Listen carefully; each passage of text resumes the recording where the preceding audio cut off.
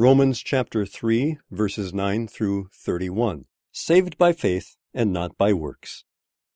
What shall we conclude then? Do we have any advantage?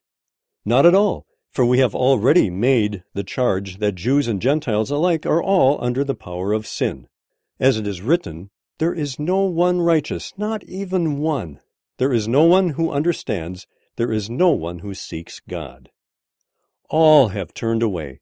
They have together become worthless. There is no one who does good, not even one. Their throats are open graves.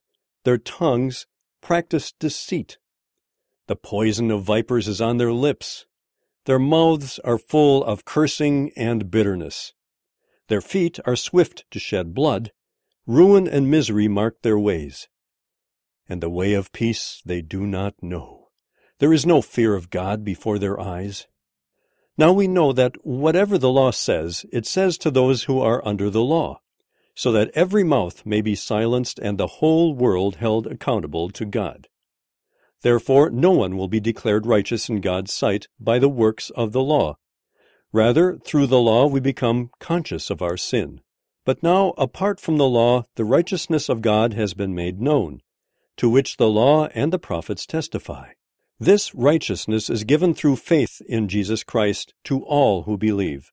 There is no difference between Jew and Gentile, for all have sinned and fall short of the glory of God. And all are justified freely by His grace through the redemption that came by Christ Jesus.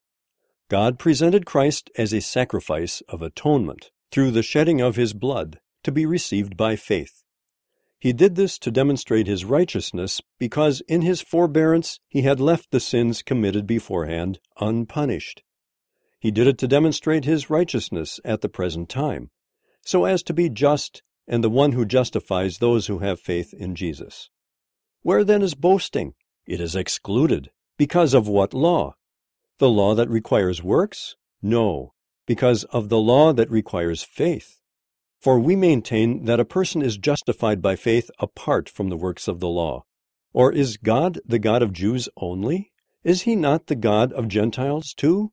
Yes, of Gentiles too, since there is only one God who will justify the circumcised by faith, and the uncircumcised through that same faith. Do we then nullify the law by this faith? Not at all. Rather, we uphold the law.